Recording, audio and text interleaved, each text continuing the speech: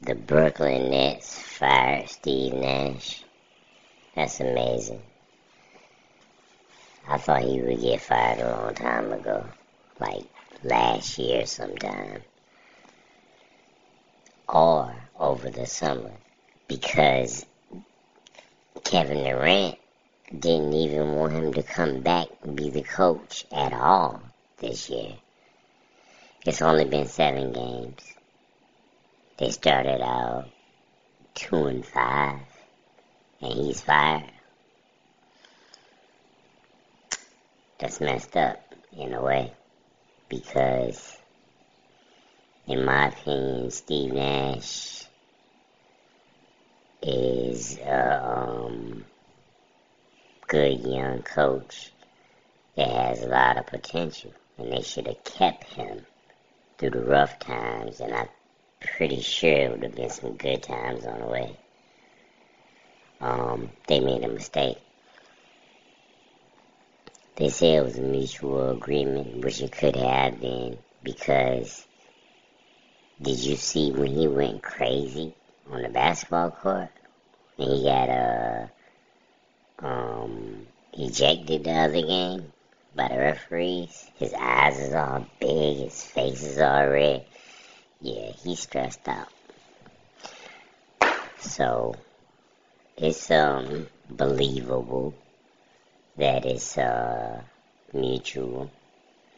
And to me, I think they have scarred Steve Nash as a coach for the rest of his life. I don't think he'll ever coach again. Like, say for instance, like a Derek Fisher. Yeah, Matt Barnes beat the coaching out of Derek Fisher. The NBA beat the coaching out of Steve Nash. Yeah, it's stressful, man. You gotta deal with all the outside drama going on from Kyrie Irving. You gotta deal with the inside drama going on of a team losing with Hall of Famers on it. You know what I mean? It's a lot of stuff to deal with.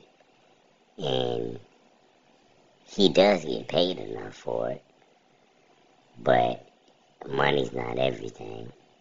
So I understand how he could walk away. Steve Nash is already rich. Super rich. He don't need the money. He was just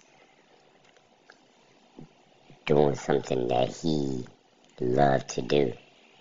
And when something you love to do gets that stressful, it's time to walk away. It's not love anymore. So I think it's a good decision for him to walk away right now. For them to part ways. They should have parted ways in the summertime.